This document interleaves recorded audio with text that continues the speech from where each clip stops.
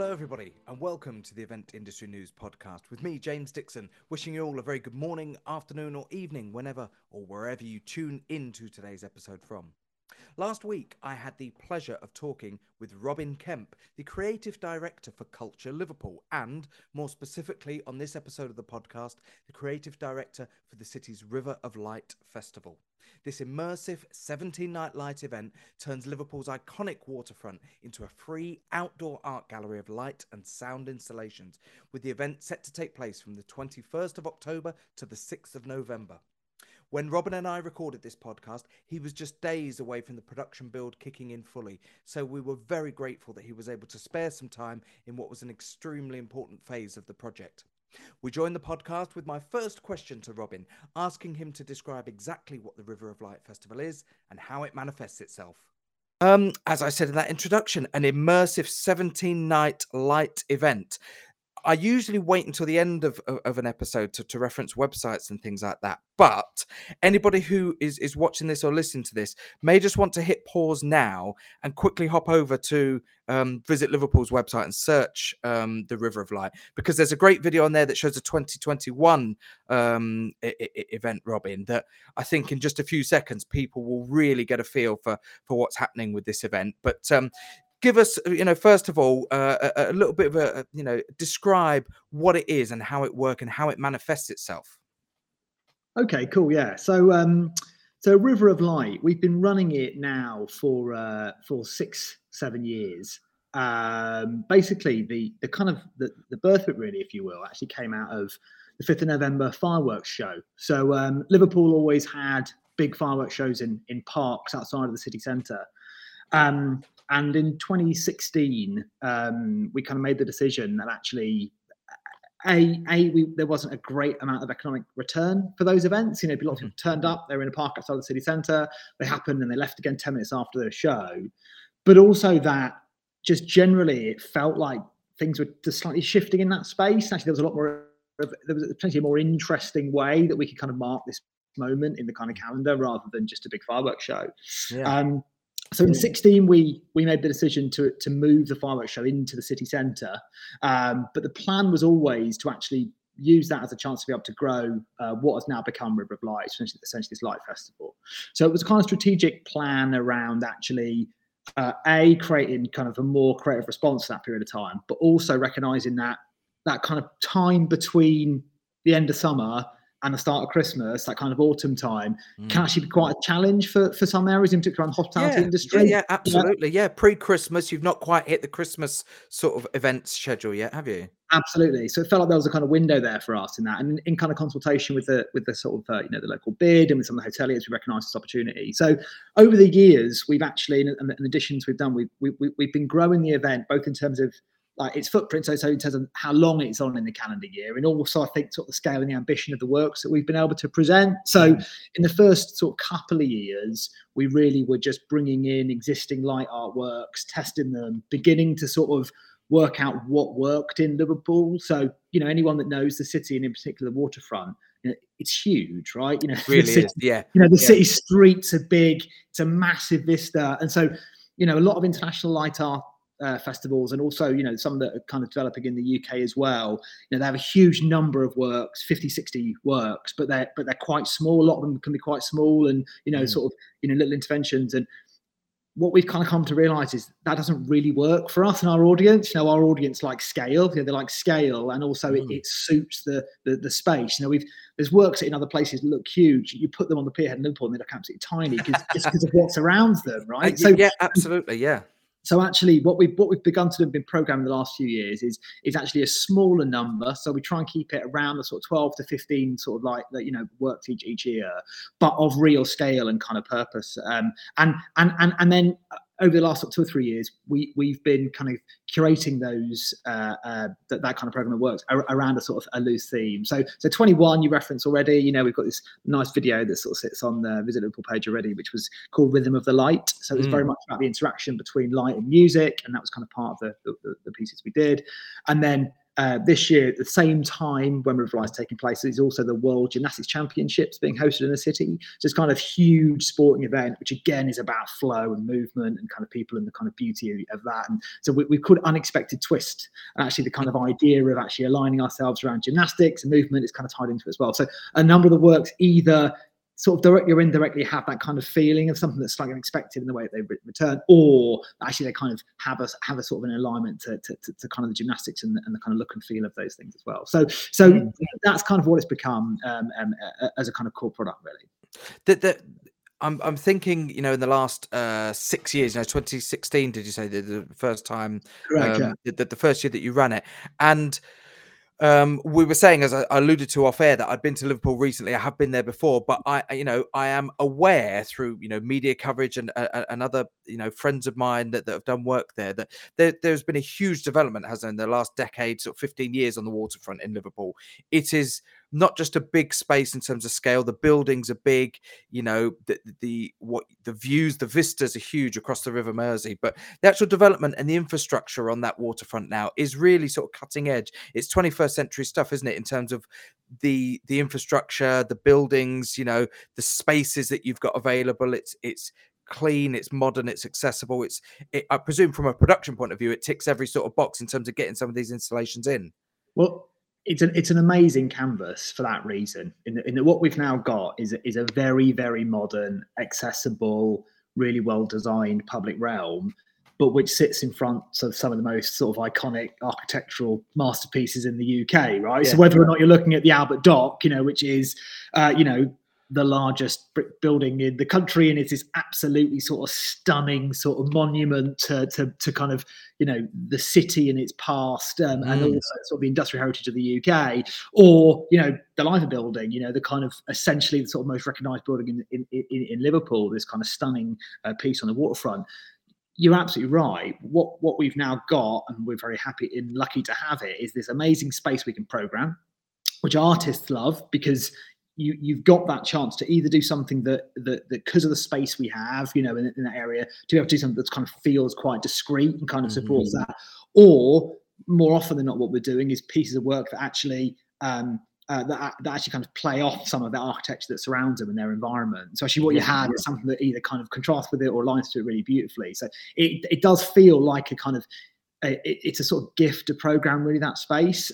Also, the way that we've designed River of Light now is originally we covered it actually a wider sort of physical footprint in the first couple of years, and it actually felt a little bit disparate. And we went to see a couple of shows as well, other kind of light art festivals, and we realised that quite often you're walking for quite a long way to get to a work that may or may not be a little bit underwhelming in some instances. And actually, what we wanted, from the outset was something that was kind of audience-led. So what we try and program it so you can kind of see the next work from each one. So although it's not a distinct trail, we don't say you have to follow it in this route or anything like that.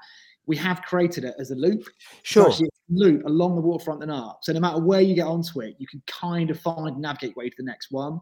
And that works really well for us, because the numbers that we attract to, last year was about 150, 175,000 people kind of came down over those nights. So you've got really significant numbers of people on the waterfront, but we've always been able to manage that in a really nice flow. It always feels like a good atmosphere. Sure, because there's a sense of where you're moving. Do you know what I mean? And the kind of like the dynamics of the architecture encourage you to do that as well. So it kind of works really well in our favour, that. Well, there's two things that jump out at me there. Number one, again, with referencing my, a recent visit. So while it's fresh in my mind, you can see quite a long way over the water as when you're on the waterfront with the various docks and the Liver building, the Albert Dock, and the other buildings around it. You can actually see quite a few hundred meters sort of down the dock and into the distance. So the first thing that I'm imagining is as I'm going on this route, and I've looked at the route map. I bet that there is almost like you're able to dangle carrots of the next installation, because you could be looking at one, but you could probably see another 2, 3, 4, 5, and 6 around the actual route, which will encourage people to keep on moving, I presume. Absolutely that. And again, that's what we've been working through over the last couple of years is how we do that in a way that that's a really lovely way of putting it. Dangling the carrot. So actually, it kind of invites you to want to go and see more. So in 2021, so last year, we actually ran River of Light twice. Okay. So post-COVID stuff. So we did an edition in March time, which was just as we were emerging from that later set of lockdowns. And so there was a lot of kind of scrutiny on that for the right reasons around how we managed it. And then we did it again in October. But those two in particular forced us to think about that in a really interesting way, because obviously the March one, we were still dealing with some issues around social distancing and things like that. We were just coming out of it, had it, but it was quite an interesting thing for us from a production perspective. Think, right, we know we're going to have a really significant number of people. How do we program our content so actually we can support the kind of the sort of logistics and operational kind of side of it?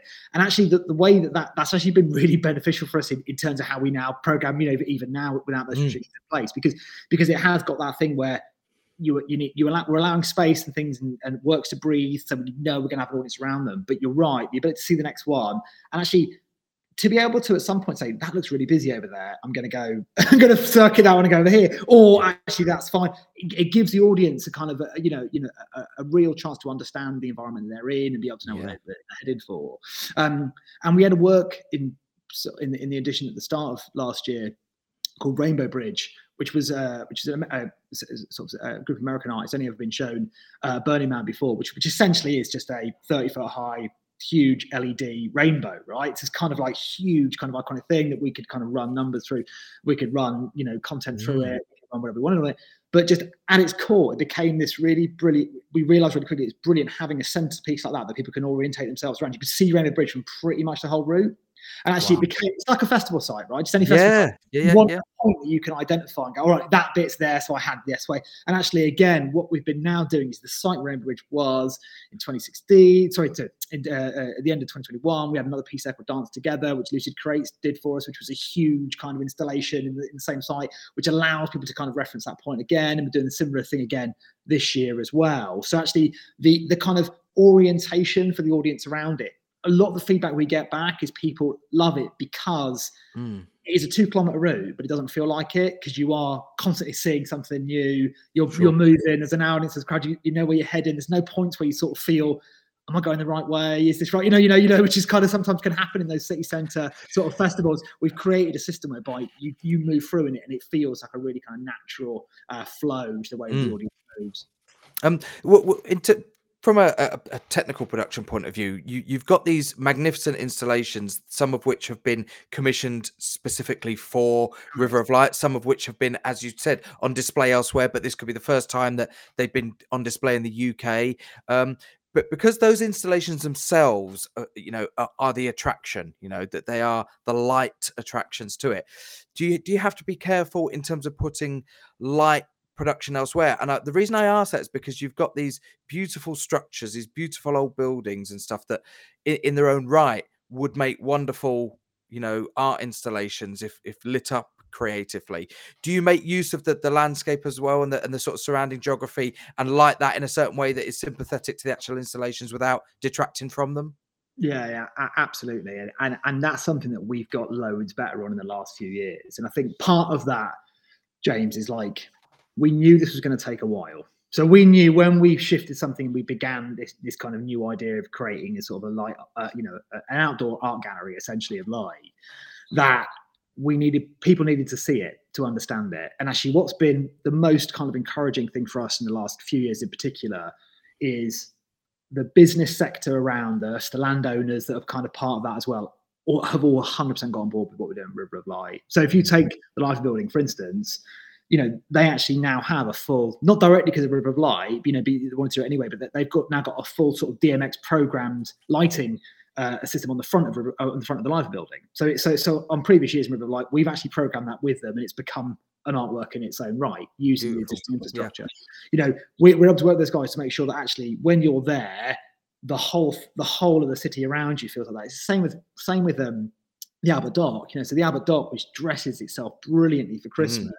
They actually bring some of that forward now, that install forward, so it's lit really beautifully for River of Light ahead of time. It's only like bringing it forward like 2 weeks for an install, but that's a major impact for the audience home. So what we're starting to see, And it's just, it's growing year on year, is actually the recognition that, we might be putting in that kind of core of the installations, but the experience around it from landowners, from kind of other organizations are adding on to it. And that's kind of always what we wanted. I mean, what's amazing is when you start seeing bars and restaurants doing River of Life specials. That's when you're kind of getting there, because everyone's kind of bought into it and they recognize the value. And we see massive uplift in terms of footfall and numbers, and in terms of sort of 40-50% increase sort of year on year in terms of people going out into the hospitality sector and spending money and on food and drink that have kind of come to the festival.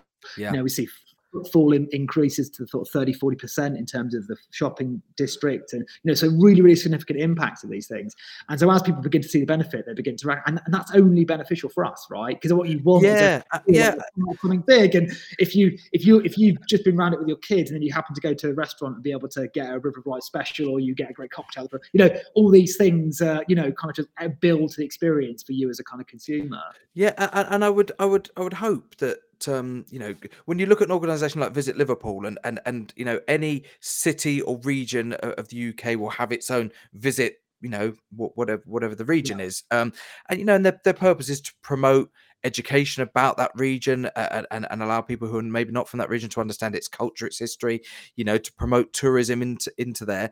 And obviously one of the biggest, you would hope, outcomes from that is a financial gain, and there's nothing to shy away from there. I don't think, I don't think people should hide behind that. And I think that if people can come to a project like this and expand, their own horizons artistically and emotionally by going to a beautiful installation and following the route, but also that because they've come on a weeknight, a load of the restaurants benefit from midweek, trade that otherwise they probably wouldn't get, and bars, and like you said, shops, that there is not just a benefit to the people who are visiting, but there is a peripheral benefit that, I think we should always be proud to sing about, because, that is of benefit to everybody in the city then. James, I think you're absolutely right. And I think the truth of it is that we're in a world now where you can't really program something that only delivers in one area. Do you know what I mean by that? So for us, in anything we do, we're looking across the board in terms of what the economics on this, what are the social benefits of this, what's the health and well-being benefits of this, and what's the kind of PR, value for it. If you take River of Light as a kind of example of that, so the economics stack up, right? We know it drives great footfall. We know that kind of converts into spend in bars and restaurants and hotels and everything like that. So as a kind of city, as we mentioned at the beginning, at a time when it can be traditionally a little bit quieter in that window just pre-Christmas, we're really supporting that sector and growing it. So that's a kind of that's a big tick. In terms of kind of some social wellbeing, this is totally free, right? There is no paywall here. You'd have to pay to go on this trail. And we're really passionate about that fact that we keep culture and arts as far as we can in Liverpool. We keep them free. We don't want a barrier to entry. We want anyone to be able to come and access these things. And we work with the local transport providers to make sure that there's easy ways for people to get in and out of the city centre. We've changed our timings a little bit now, so actually they're really family friendly. We start a little bit earlier. We start exactly at 5 o'clock now, so it's just in that twilighty zone, and we kind of close off about kind of 9, half 9, which means actually you've got a window where you're not starting to kind of cannibalise that evening traffic anyway. It is very much a sort of audience traffic family that we're going for. So you get them there, and this is world-class art, right? I think this is the other thing we're really passionate about. It's like, what we're doing more now, and this year's a really big step for us forward into this, is we're commissioning artists that are incredible world-class artists, Yinka Ilori, for instance, this year, who just don't normally work in light art. This is the first time they've worked in light. He's worked in light in this way. Camille Walala, exactly the same, brilliant artists with huge followings, international followings, who've never worked in this medium before. We're giving them this opportunity and working with them to develop these things. It's extraordinary because you as a consumer can come and see this, right? You see this amazing world-class art on your doorstep for free in the city centre. So as a kind of like thing around both, recognition of a culture, in terms of recognition of kind of art and understanding of it. But also, and this sounds a bit trite, it's true, you're also getting people out and about, right? You're walking a 2-kilometre route to do that. So from a kind of like well-being perspective, you're encouraging people to get out of the house, you're moving them around. There's all these kind of additional benefits that come with it. And then at the end of it as well, things like this, right? We're able to talk about it publicly. We get huge reach from it in terms of from a PR perspective. Instagram rules the world, right? Around marketing, pretty much everything that we present is totally shareable. They're all Instagram friendly. And actually, I'm not ashamed to say that a lot of the program we do, we think about that. How does this translate in terms of camp?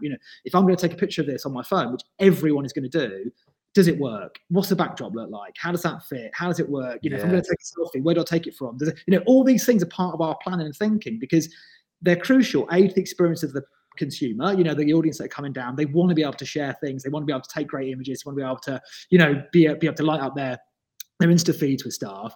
But also, it's placemaking for the city. Yeah. If you're really, really honest, actually, if we present a beautiful piece of work in front of an amazing piece of architecture and it goes across everyone's Twitter feeds and it goes across everyone's Insta feeds and it goes on Facebook, it's placemaking for Liverpool. It's helping tell the story that we're trying to tell around kind of modern Liverpool. So for us, a project like River of Light kind of ticks all those boxes, and in many ways they're all sort of benefit each other, if you know what I mean. They're kind of reciprocal, getting local communities in to kind of come and go around them, bringing in tourists from outside. All these things benefit each of those different steps of the kind of journey.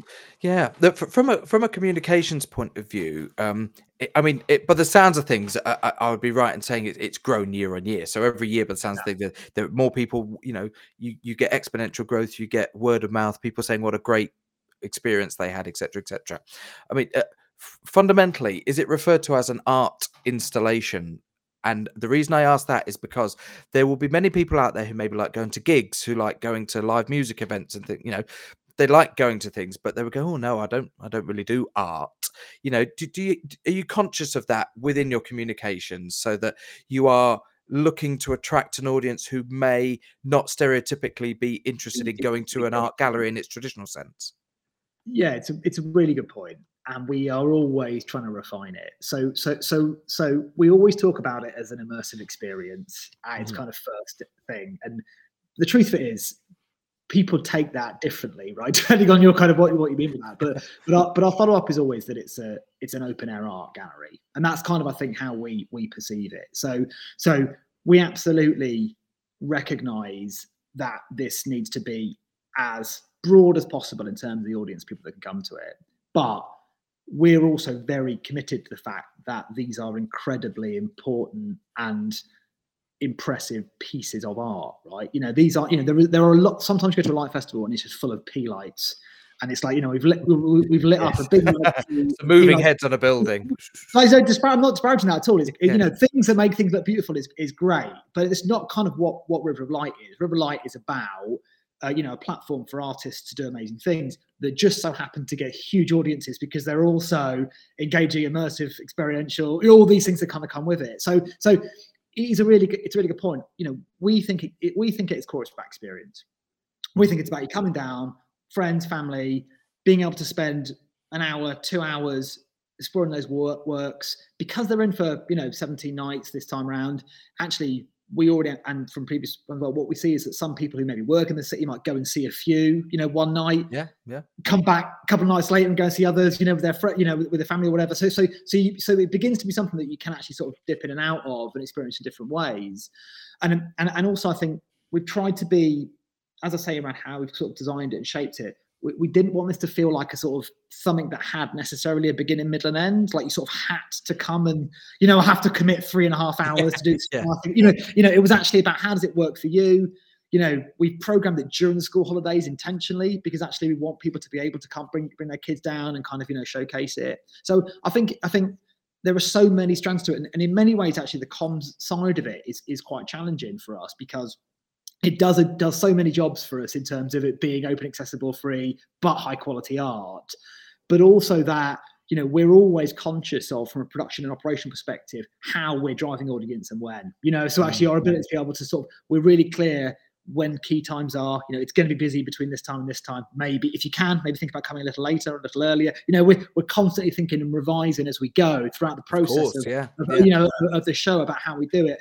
And it does create a sort of, it does feel like each year, each different kind of iteration of it has its own sort of kind of life cycle, if you will. Like as in, until you open it and you begin to see how the audience flow around it. There's certain things that you think maybe that's going to work, and actually suddenly it blows up. People love it. You think, well, hang on a minute, this is really interesting. How we move the audience around this, And so I think all those things around kind of both pre-comms around how we talk and sell about it, but then kind of during comms, well, it's slightly different to an event, where you've got a 5-hour window on one day or a weekend or whatever. Such a long period of time that actually you can finesse and you can help educate the audience around those things. And that in itself is something quite different for us as well as a team that we've all been developing as we go, which is we're an event team, really. We're used to delivering, big festivals that happen over a kind of condensed window of time. This is a slightly different way of which you want to be talking to your audience. Absolutely. And I mean, again, on that sort of subject of the duration of it, I was keen to ask whether or not things stay absolutely the same for every one of those 17 nights, or do you have, additional elements of content on certain days, whether that be specific to what you think could be a quieter, day of the week, perhaps, where you think actually we're going to program a bit of an additional content there. Will people see the same every night, or will it be subtly different? So it's a bit of both. So everyone's guaranteed the experience that we talk about publicly, because I think we've done things in the past where we've kind of done set pieces on certain days, and actually it actually drives too big an audience, right? You actually, what you get is you get a concentration of audience around a specific time. So say there's going to be a live performance on X day on the Sunday. You get a massive driver into that space, and actually it's kind of not what it's there for us to do. So what we actually now do is we guarantee the core experience all the time, but then we supplement it, and we don't tell people we're doing that. So at certain points there'll be pop-up installations of experiences that happen, which then get shared. So the public are there. Oh my God, I've just seen this amazing thing. So I'll give you a great example. In October last year, one of the pieces was a project called Light Piano XL. So it's a Dutch artist, and essentially it's an amazing installation of light boxes that surround a space which are choreographed to a piano. So each key you hit, a different light box lights up. Wow. And if you are a brilliant pianist, you can create shapes and movement within the light, and every time you go in there, it's experience. Equally, if you're just a kid that goes up and mashes it with your hand, different light boxes will come up to you, create a moment too. That's fascinating. That's fascinating. Yeah. So what we were doing is we were programming different styles of pianist into that at different points. So at different times of the day, you'd have a jazz pianist that would come in and just play a 20-minute set, and it would be this extraordinary thing. Or we'd bring in a concert pianist to perform, and in between that, the public would just come and have a go, and it was open to you to have a play. But by being able to bring in, some of the best moments from the whole last year were where you had sort of unexpectedly brilliant pianists come in, sit down, and just start performing, and they were just stunning musical performances with this incredible light show around them, and the sort of reaction of people to that is just amazing. And you kind of, in many ways, you want that sort of sense of like, oh my God, I've just stumbled across this. Actually, if I think for a show like ours, for a festival like this, if you stage manage it too much and say, oh, at this moment on this day, this person's going to show, it's a different thing. The idea that you stumble across this extraordinary moment that's happening in the heart of a sort of festival, I think, is what's most exciting about it. And so, I'm not going to tell you what, but we have got 3 or 4 kind of quite exciting. Absolutely, yeah. We're going to sort of program in it as well, which is quite different to something we've done before, really, and we think are going to work really well. So I'm programming those in, and I think that's what I think keeps it interesting and fresh for people. So you're going to be able to come down and you're going to see the works, they're going to be stunning, but actually there might be a little bit of a layer on top of that, which feels like slightly different. And I think that kind of coming back to what we said earlier, I think that's where the sort of benefit of the whole city getting behind it as well really helps. So where you've got retailers doing kind of colouring, lighting things and stuff like that, linked to some of our partners like John Lewis are kind of doing things with us as well. So what you begin to see is actually everyone's experience of River Light begins to feel slightly different depending on who you are and kind of what time you come and when you start. And I think that's nice. Yeah, absolutely. I've written down, I scribbled synesthesia down here. I don't know if that's something you've ever come across before, but it's something that I was made aware of for the first time this year, and it's where people experience senses in different ways. Correct, so people would instead of hearing music, they would see it as shapes or colors or pictures. Absolutely. and vice versa. And that struck me, that piano installation from last year, really sort of ticks that box. It's something, for some random reason, where you find out about something for the first time, you've never heard it before, which I did about synesthesia at the start of this year, and then suddenly you see it cropping up everywhere. I must have read or seen a dozen different things related to it, and that's what I scribbled down immediately.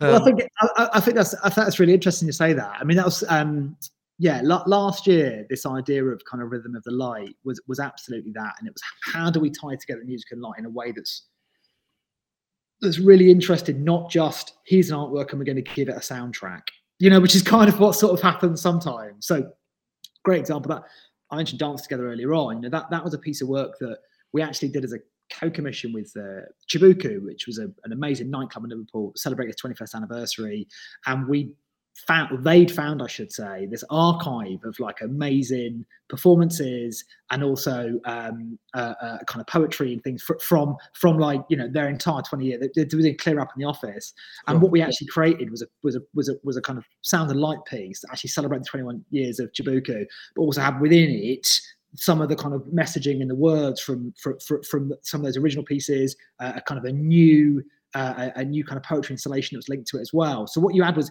every time you went into that experience, it was different. Mm-hmm. And the idea was that it felt like you were going back into Chibuku, right? And I think that what's really interesting about that was people that had been to Chibuku 15, 20 years ago, when they were like a lot younger, going in and genuinely being like emotionally touched.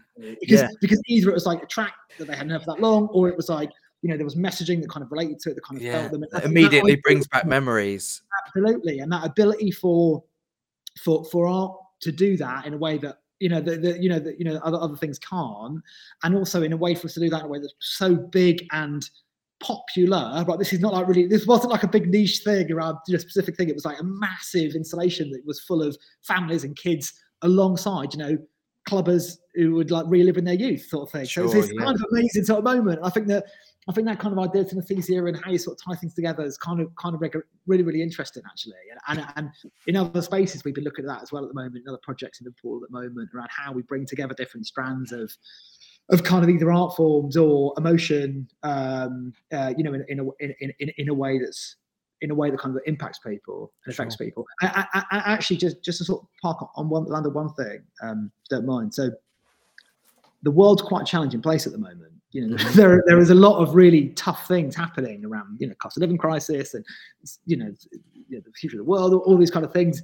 And the one thing that we're always saying, and I constantly talking about it, is like, you have to just, at the core of everything you do, it has to just bring joy. Yeah. So the core of what we do has to be joyful. Now, that means different things to different people, but I think we've been really clear throughout this year of programming in particular that everything we produce with Light, it's got to instill that sense of joy in you, right? Because otherwise, sort of like, almost like, kind of, what's the point, right? We need to be injecting this kind of energy and excitement for people. So I think that, kind of sort of simple point again is like actually having that sort of principle of like, right, let's create something that genuinely moves people, makes them feel happy, joyful, elated, emotive, proud of the city, proud of their family, proud of the place they live, and having a great time amongst, if you can get to that, it feels like, you're sort of doing something right. Yeah, absolutely. I always say, with an event, if people just say wow and smile, then you've got them. That's all they have to do. They don't have to say anything else, really. Or if you can inspire a genuine wow moment to somebody, then that's a huge box ticked, I think. And I think in a city like Liverpool, the audience aren't shy in telling you what they think, and that's really right. That's great. So for us, we know when we get it wrong because we're told, in no terms. But equally, the reason why I love programming stuff in Liverpool is you get these incredible layers of emotional reaction to stuff that you genuinely you don't get in some other cities, because it is a very sort of passionate, sort of open, community-led sort of city.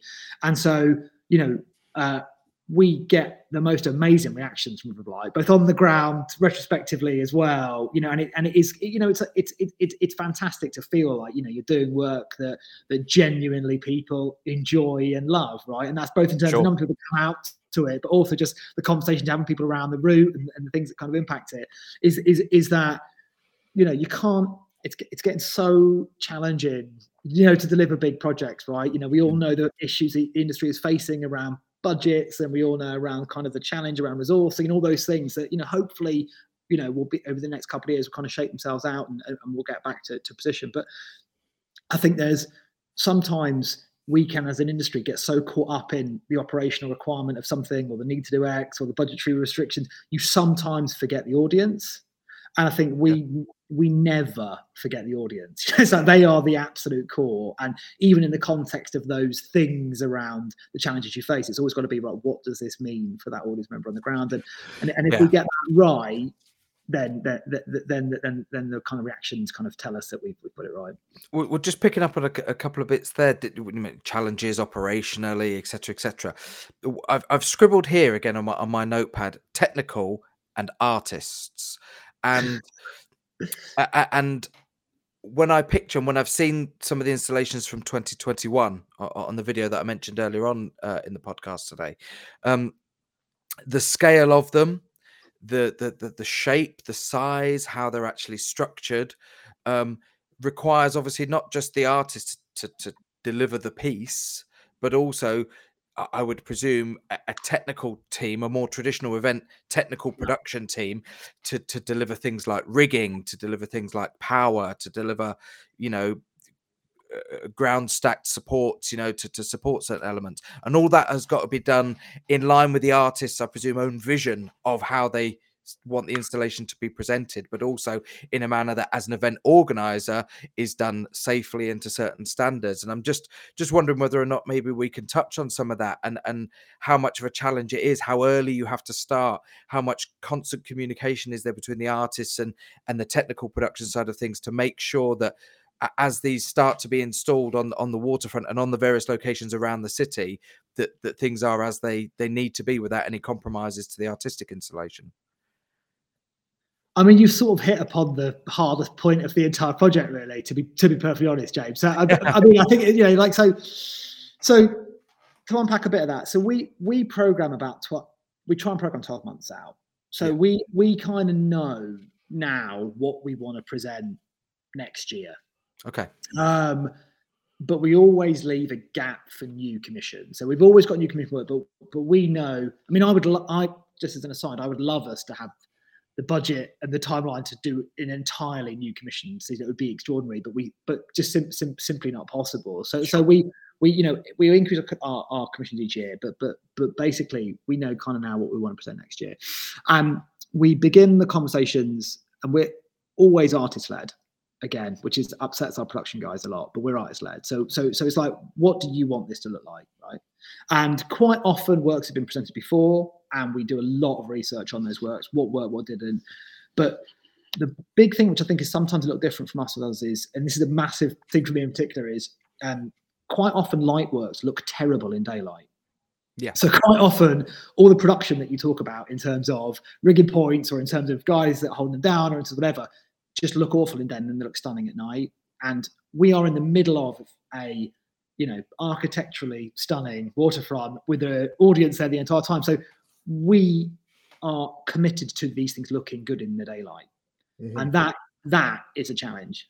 So we start with the artist. What's the ambition? Where do you want to work it to? And then we take that to our production guys. So we have an in-house event management team at Culture Liverpool, who are, you know, arguably the best in the country in terms of being able to use, you know, a cityscape and be able to turn it into a major event. And so in terms of working really closely with that team, so from a creative perspective, you know, me then working with those guys and my team working with those guys to make sure that from an event perspective this is going to work. And then we have external production support we bring in specifically. So in this instance, working with REM to kind of come in and work on this as well in terms of how we're going to like that. And then the conversations begin. So to be fair, quite often there is a solution that's existing that we're able to kind of work through and we get to. We have some instances, and it's quite often on new commissions where we're shaping these things as we go, you know, and actually there is a kind of sense of these things are running at a twin track between our art and kind of production and where they end up. I guess that's our role, right in the heart of that, which is that our number one priority is safety for the audience. So if anything's unsafe, it's obviously never going to happen. Of course, yeah, without saying. So beyond that, then it's for me, it's like, how close can we get it to the artistic vision? And is that about clever ways in which we rig this, how we change it? And sometimes we've been in a space where we've actually changed the design with the artist to support them in terms of creating their vision, because actually it's just going to be better from a production perspective. So those two extremes, right? Touch wood, so far we haven't had a point where we've had not been able to resolve something. We have had some really challenging conversations, and it always comes down to 2 or 3 things. It always comes down to cable runs, or it comes down to it comes down to fence lines, right? Yeah. Or it comes down to sort of visible trust. Basically, they're always kind of big 3 that everyone hates. But I think we've always been able to find a solution. And sometimes we always think, with that, there's things that always niggle at you. But I think we've done a decent job over the last few years of getting to a point where these things are as good as can be. In our commissioning now, if you look at our commissioning briefs now and the work that we do now compared to where we were 5 years ago, it's chalk and cheese. We are so averse now of what can and can't work. Actually, we are briefing in at that point, here are the considerations. And it's so much more beneficial for everyone involved in the process, because it means artists are going in with their eyes wide open to say, right, here's the things I need to think about. And here's the considerations, whether it be weight loading, whether it be wind loading, whether it be all these kind of considerations around it. I think that's where we're getting to, where we now understand this site so well, and also we understand the consideration, we understand the audience so well and the behaviours. Actually, we're able to be able to kind of support artists in developing and designing stuff from scratch that facilitates all those kind of production aspects in the background. But it's kind of the core, right? It's the core of the conversation, because it's so easy for things to get too dragged down in production and suddenly lose the entire magic of the work. But equally, there are times when we see initial works and we're like, that is not going to survive one windy day in this a huge dangling from a single steel cable and a circular truss full of LED screen.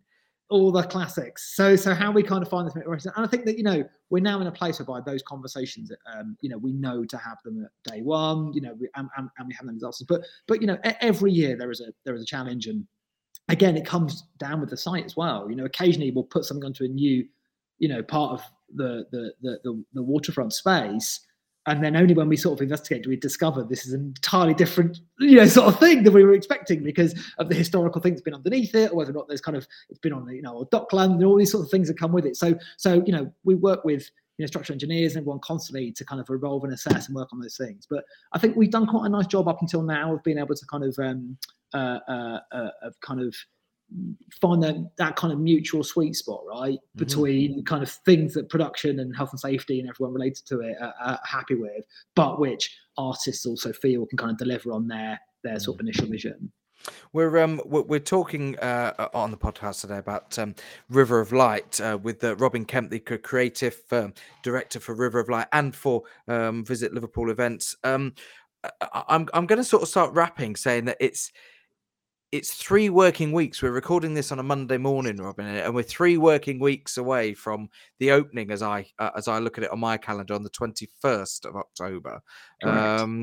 Where do you sit on to, as we record this today, where are things in terms of that sort of build schedule, dare I say? I know it's art installation, but we would refer to it in the industry as a build schedule, wouldn't we?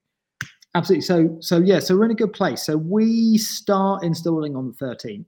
So we install about a week out is when works start to go in. All the new commission works are either fully completed or in the process of being compiled in various studios across the country. And at this point in time, we're in a good place. So all of the kind of all the work that has to be done through JAG and SAG and various other kind of things within the city processes have kind of been completed. And we're actually now beginning the process of actually working. So all our kind of wayfinding, all those things are beginning to start to sort of like, kind of pop up around the city. So at this point in time, we're sort of in a good place. However, which is when it all comes together, right? So we're always, it's not our first rodeo, James. So we know that in the next couple of weeks, there are going to be some challenges. We struggled in last year in particular. We had a few issues around around transport, because obviously some of the works were international, and the ability to get them in at that point just became so challenging. Yeah. So we kind of built additional buffers into some of those things. So some of the international works are already in the UK to ensure that we're not. I mean, we were fine last year. Eventually, everything opened at the same time, but there were a couple of sleepless nights as to whether or not things were going to make it and stuff like that. So in terms of that, we're in a good place, and I think that our kind of comms and marketing is really starting to kick in now. Yeah. So this kind of autumn window in Liverpool is hugely busy. You've got, I've already mentioned it, the World Gymnastics Championships.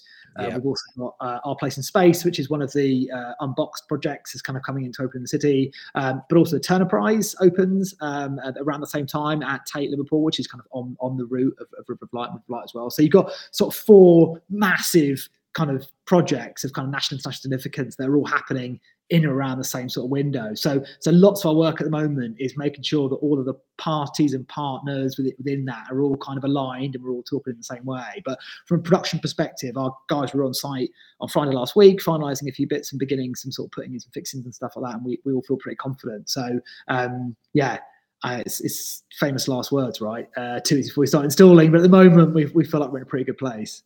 Absolutely. And I think, on behalf of everybody listening or watching this today, good luck with it. It sounds fascinating. If anybody tuning into this, and we're going to hopefully try and get this podcast out fairly swiftly, so people can listen to some of this whilst the event is very much still accessible and available to people to go and visit. Do go and visit it. If you work in the events industry, it's great to get along to events like this to see. It may relate on no level to the sort of events that you organize, if you're listening to this, but inevitably, as I've found, you go to something like this, you will always learn something about the events and your own, work on a day-to-day basis, just by going to things like this and seeing how they're delivered, and taking pictures, ask questions, and get them on Instagram. I think that's right, James. Yeah, totally. Get them on Instagram. We really appreciate it. I think if anyone's interested, visit Liverpool.com/River of Light to be able to see the installations that are coming in for this year. Follow across Visit Liverpool or Culture Liverpool, kind of Twitter and Instagram as well. So all that stuff's on there. But we'd love to welcome anyone from the industry to come over, have a look, and then stay in a hotel and spend some money with us. Absolutely. You'll have a guaranteed great time in Liverpool. I can testify to that. Absolutely. Our thanks today to our guest, Robin Kemp. River of Light opens on the 21st of October and runs until the 6th of November. And just a little reminder to everybody who is tuning into the podcast today that if you're listening to the audio version of this podcast, head over to eventindustrynews.com when you've got a moment, and you can watch video versions of all of our podcasts, as well as checking out the latest news, features, supplements, special features that are on Event Industry News, as well, of course, as the A to Z supplier directory. If you're working in the industry and you're looking for a supplier or a service in the industry, go to eventindustrynews.com, click on the A to Z supplier directory, and you will find a long and fairly exhaustive list of anybody and everybody that supplies something or some sort of service to the events industry. Of course, if you're already on that website and watching today's video podcast, thank you very much for tuning in, and don't forget to go in the opposite direction as and when you've got the time to do so. Go to wherever you get your podcasts from. You can listen to audio versions of all of our podcasts and subscribe. Robin, it's been an absolute pleasure. I'll be keeping my eye on it keenly. Do send us some follow-up information. We'd love to get some of the stats, the figures, the key information once this year's event has run, and of course talk to you once the planning and everything gets underway for next year. So the very best of luck to it, and thank you very much for joining us today. Thanks so much, James. Really appreciate it. And goodbye, everybody. We'll see you on the next edition of the podcast. Cheers.